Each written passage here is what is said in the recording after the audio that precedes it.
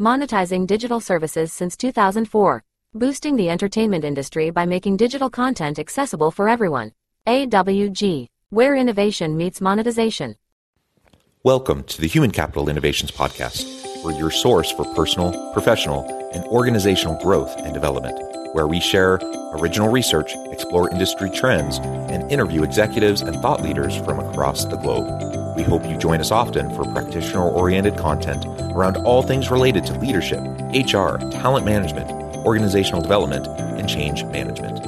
Maximize your personal and organizational potential with Human Capital Innovations Podcast.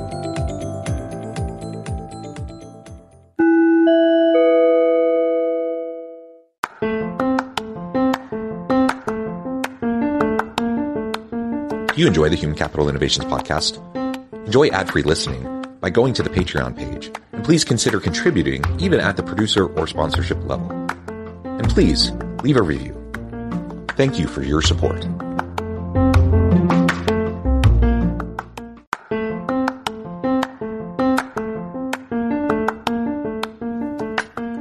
Welcome to the Human Capital Innovations Podcast. In this HCI podcast episode, I talk with Gustavo Razzetti about workplace culture change.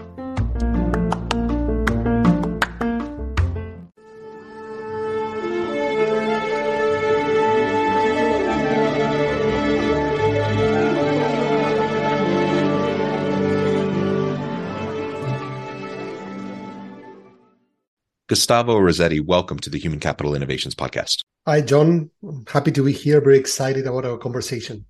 Yeah, it's a pleasure to be with you today. You're joining us from Chicago. I'm south of Salt Lake City in Utah. And today we're going to be talking about workplace culture change. I love this topic. It's one I think I could talk about all day, all week, all day, every day, really, because it's so fascinating and it's so complex on the one hand, but it's also fairly straightforward on the other. And so we're really going to dig in and unpack, what that can look like and what we can do to enhance the chances of successful implementation, and sustainable workplace culture change. As we get started, I wanted to share Gustavo's bio with everybody. Gustavo Razzetti is a workplace culture consultant, author, and speaker who facilitates courageous conversations to drive cultural transformation. He helps executives, team leaders, and founders map and assess their culture and design a better one. He facilitates culture design projects, culture survey assessments, and workshops, both remotely and in person. Over 200,000 leaders, people, teams, and consultants in 50 plus countries use his culture design toolkit. And I could go on and on, Gustavo, but I'm going to pause there. Anything else you would like to share in particular with me or my audience by way of your background or personal context? And then we'll dive on into the conversation. No, for me, the most important thing is how I landed into culture design, which is still a new kind of discipline. And my background, it's in marketing innovation. I've been working with companies trying to create a culture of innovation. At some point, they were looking for ideas, but we realized it's actually, if they don't design the right behaviors, the right mindset, then innovation or new ideas are never going to see the light of day. So that's what drives me. We all have our own unique backgrounds as we come to this space. And it's one of the things I really love about org change and org development and culture change efforts. It's very interdisciplinary, and people come from all different types of backgrounds to bring their own perspectives, which I think is just really great. So why don't you start by telling us a little bit more about how you conceptualize this idea of workplace culture change, and then we can dig into some of the challenges that leaders often face despite best intentions when they're trying to drive meaningful, sustainable change. In my recent book, I provide different descriptions of how to first describe what culture is all about. No, some people talk about the way we do things here. But lately on, I've been using this analogy, which is the little things that we pay little attention to until they become the big things.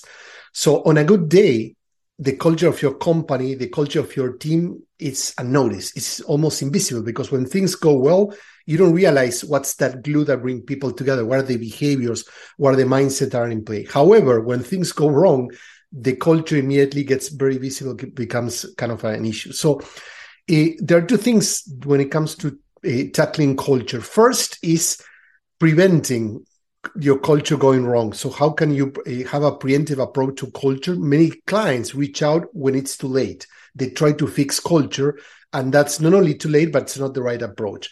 We like to talk about culture evolution rather than culture change, because change, first, the word for people feels like, oh, we're going to get rid of everything. My identity no longer serves me. The thing that brought us to work here doesn't matter anymore. So people feel like unappreciated.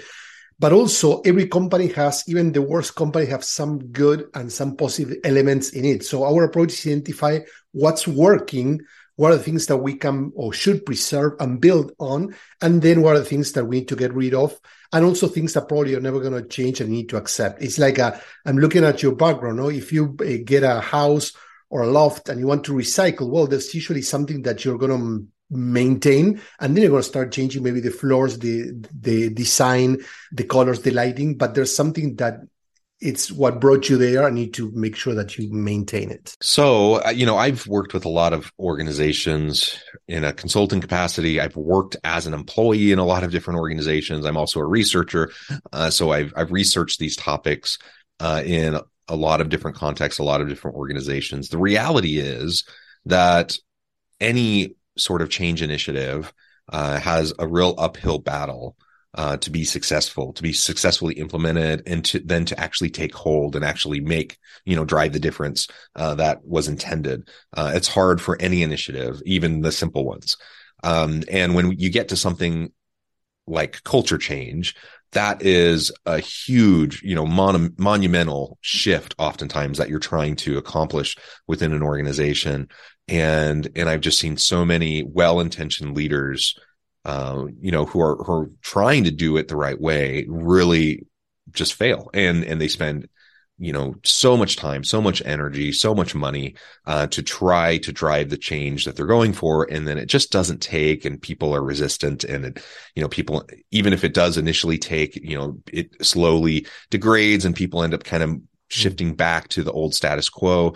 That happens over and over and over again. So what would you say to any leader who's listening today, on what they can do to lay the groundwork for successful implementation and meaningful, sustainable culture change, especially for those who have tried in the past and it just hasn't worked? So it probably means you're going to be a little bit more skeptical, a little bit more, concerned about how it might go if you try again. Mm-hmm. Absolutely. There are a couple of things. First, we shouldn't use the excuse that culture change is difficult, and then, so I'm going to fail. There's this stat that many people attribute to McKinsey that 70% of culture change or culture transformation fail. But then a lot of academics, kind of, to your point, your researcher, say that there's no factual evidence that that's the case. So it's more of a myth, and actually good for, if you're a consultant, as an excuse if things fail. Well, now most people fail. I think that one of the things that we observe is, first of all, the leaders that try to change everything at once. They try to transform many aspects at the same point, and people don't have the capacity, and either in time and effort, but also mentally, to absorb so many changes at once. Sometimes it's better to adopt a trial and error approach. Identify what are the quick wins, what are the things that we can start improving to build momentum, so people start seeing change as something positive, but also what are the one or two structural things that we want to tackle. The order of change also is important. We see leaders that focus too much on, hey, we're going to change our company purpose, we're going to change our company values, but then the company is suffering from low psychological safety. So if people are afraid of speaking up, if people are afraid of bringing their full self to work or ask questions in the open, well, you need to tackle that before you start talking about lofty mission statements, for example. And lastly, there's something very critical, which is culture. It's a co-creation. Yeah, leaders shape and define the larger vision, but in the end, the culture is the result of everyone's behavior. The same way that if you are the mayor of a city, you cannot define how people are going to dress, drive, and stuff. You just set certain rules, but then people need to have that autonomy to behave. We encourage leaders to co-create culture with their teams. So to involve in the process. First, you don't need to get buy-in. No, you don't need to sell and impose a culture, because they were part of the conversation. So either understanding where you are, involving them into defining where it has to be. Of course, in the end, leaders have the last word. But when you involve people in a co-creation process, it's not an uphill battle. It's something that people feel excited to be part of.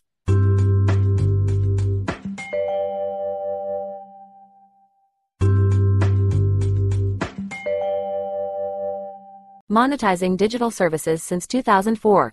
Boosting the entertainment industry by making digital content accessible for everyone. AWG, where innovation meets monetization.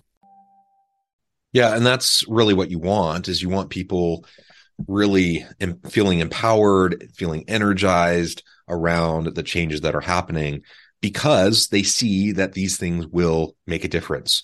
So when we talk about culture change in particular, hopefully that means you're going to have a more psychologically safe organization. You're going to have a speak up culture. You're going to have a organization that's more committed to diversity, equity, inclusion, and belonging. You're going to have a place where people can thrive, where they can derive meaning and purpose.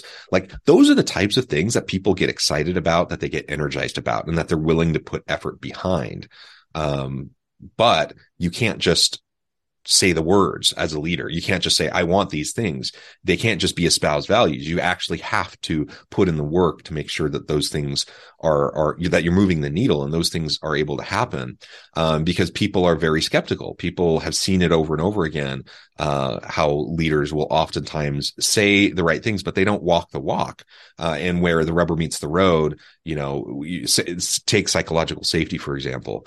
Most leaders are going to say, yeah, that's important. I want people to feel like they can challenge me and push back and provide feedback. And, that's how we get our best ideas. Most leaders will say something like that, but most leaders don't actually engage with people in a way that can foster psychological safety. And so you have to be able to do both.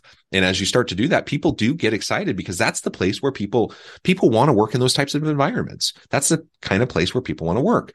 And so that gets people excited. The other thing that you said that I think is really, really important is, if we can shift our mindset around culture change, or any sort of change, I suppose, within organizations, from kind of a one-off intervention activity, something that's happening in this moment, and, a year from now we'll be done with change. That's not the world we live in. Like, change is constant. And so if we can if we can create a culture and a dynamic of continual learning, continual growth and development, where people can lean into and embrace agility and continual change, and that happens through the iterative process, like, people just recognize, well, we don't have to get it perfect this time. We're going to iterate. We're going to try. We're going to learn. We're going to do new things.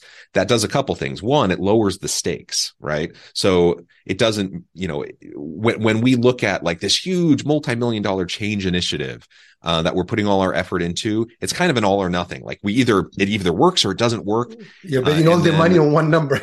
Exactly. But and that increases the stakes. That makes, that makes leaders nervous. That makes employees nervous. When you can lower the stakes, people feel like they can experiment. They can try things. They can share what they're doing, what they're learning, even if that means they quote unquote failed and it didn't work. That's the environment that will lead to, perpetual learning and agility, and the ability to adopt a learning and change culture. And in the modern world of work, I think that's what we need. We need that much more than we need the ability to do, kind of a structured change initiative, as may have been, the typical kind of approach in previous decades. Absolutely. And I think that there's two things there. First, you talk about the connecting what's in it for me. I think that leaders, even if, to your point, sometimes with a good intention, they fail to explain why are we changing, what's driving this change, but most importantly, how it's going to help people. Because in the end, culture is not about making people feel good. Culture is a driver of great work. So when you have a good culture, people are going to be excited, to your point. They're going to be happy to be there, and they're going to do their best work. And that's what the most important value of culture is. The second element you tap into, it's words versus behavior. So the role of the leaders is not only to define this is the culture we want, but they need to demonstrate it with their own behavior. So people are they're skeptical. They're going to push back. They're going to see if the leader really means what they're saying or not. And so your behavior is critical. And only then, when you start modeling the right behaviors, you can start demanding what you expect from people. Many leaders put hey, I want my people to do this, but they don't commit to changing themselves first. Yeah. And you do need to start with yourself so you can model the types of behaviors, the types of attitudes that you want to see in the rest of your people. And that doesn't mean that you need to be perfect. I think this is another sticking point for a lot of people. They think, well, I want to model a healthy workplace culture for my team, but I don't really know what I'm doing. I'm just doing the best I can. And I spend most of my time running around with like a chicken with my head cut off, putting out fires. And I know it's not always the healthiest, and I don't always, interact with people in the best ways. Like I think most leaders recognize and are self-aware enough to know that, they're not perfect or anywhere close to it. And so it becomes a little bit overwhelming to think I can't actually drive any meaningful culture change until I figure it all out myself. And I guess my response to that would be the same as we talked about with overall organizational culture change, is that it can be iterative. Like you don't have to do it all at once. And nobody expects you to be perfect, but your people will recognize your effort and they will appreciate the effort, especially if you're open and transparent and communicate and share the wins along with the setbacks. Like so many leaders are so nervous about allowing people to see their vulnerabilities. They're so nervous about people recognizing, oh, they didn't quite do this right, or this didn't go the way we'd hoped, because they want to exude confidence and expertise, and they feel like that's the source of their power. I don't think in the modern world of work that is the source of a leader's power. The source of a leader's influence and power comes from their ability to empower their team, and that only happens as we develop relationships of mutual accountability and trust with our people. And that will only happen as we're appropriately vulnerable and open with our people. And even, apologizing when necessary. If you do something and it doesn't work out the way you'd hoped, that's okay. Nobody expects for you to be perfect. Nobody expects for you to get it right all the time, but acknowledge it and say, oh, that didn't quite work the way we'd hoped. It's part of the iterative process. And then you learn together, you grow together. And when you have setbacks and you can openly acknowledge it without trying to pretend like nothing went wrong or trying to, pass blame or throw someone else under the bus so you seem to maintain your credibility. If we can get past that as a leader, that is a really important modeling in and of itself, because now your team realizes, oh, I trust my leader more because they're being real, they're being honest and vulnerable. They're not perfect. Nobody expects them to be perfect. I'm not perfect. So I'm going to try things. It may work, it may not. As long as I'm accountable and as long as I'm open about it, then and try to learn from it, then I'm good. And when you create that kind of an environment where people feel safe to try things, then you go through that iterative learning and you can accomplish so much more in even a relatively short time than you ever would, if you're waiting to reach perfection before you start the growth journey. It should be happening all together at the same time. And you just acknowledge when things aren't working out the way you hoped.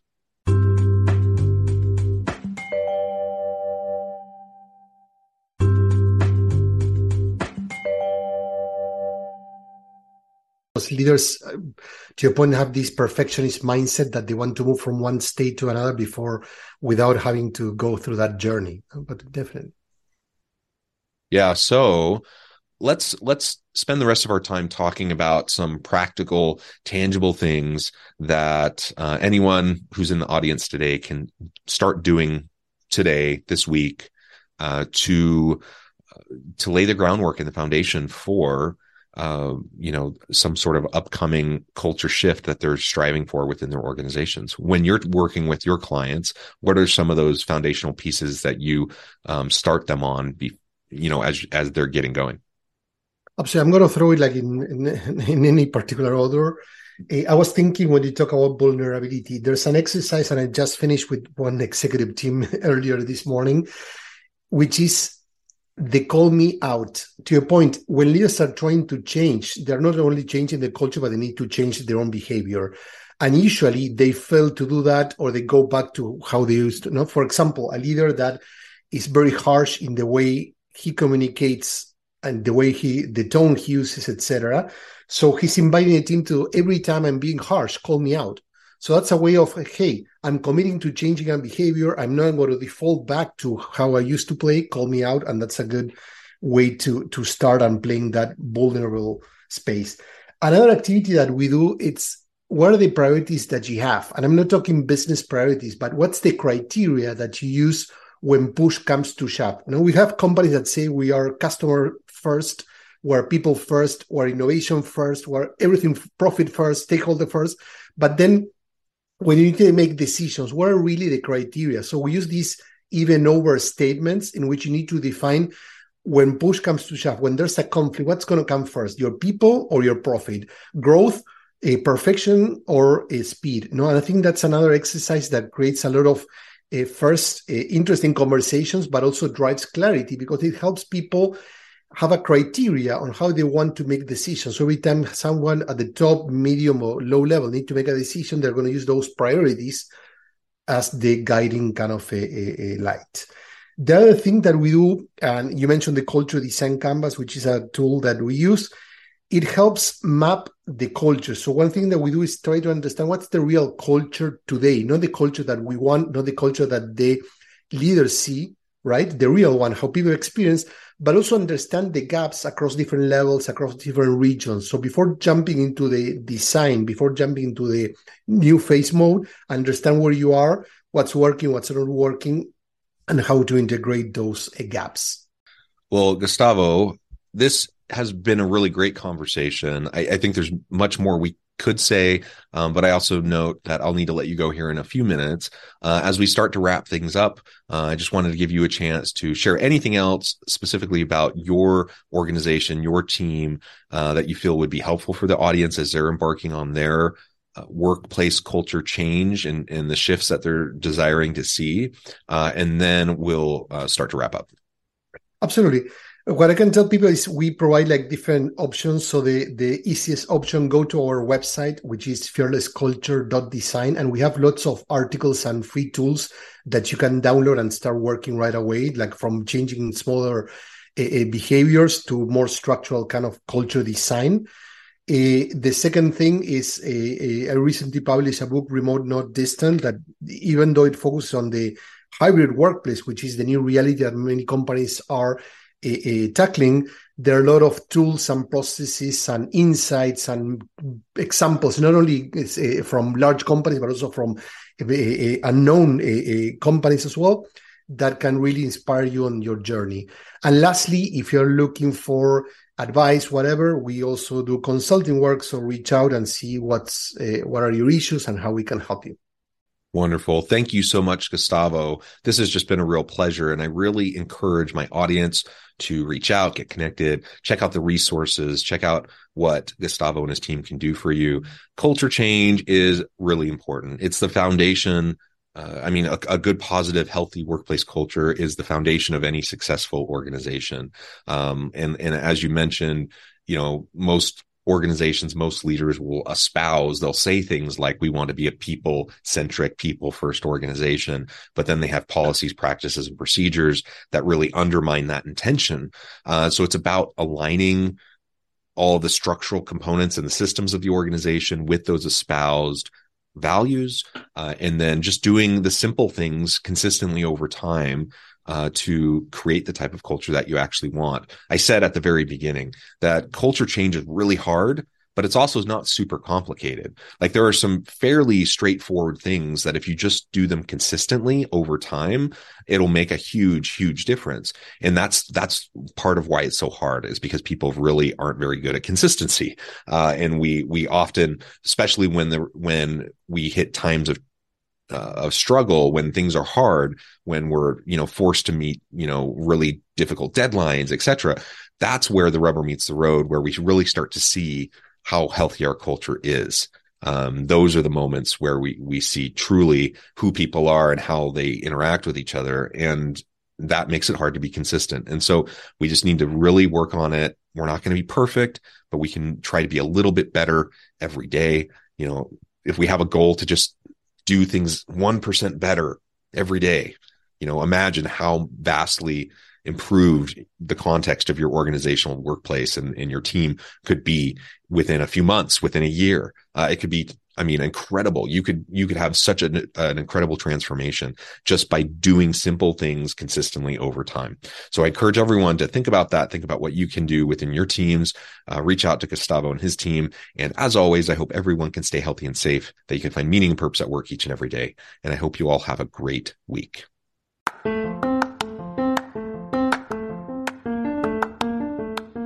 you enjoy the Human Capital Innovations podcast? Enjoy ad-free listening by going to the Patreon page, and please consider contributing even at the producer or sponsorship level. And please leave a review. Thank you for your support.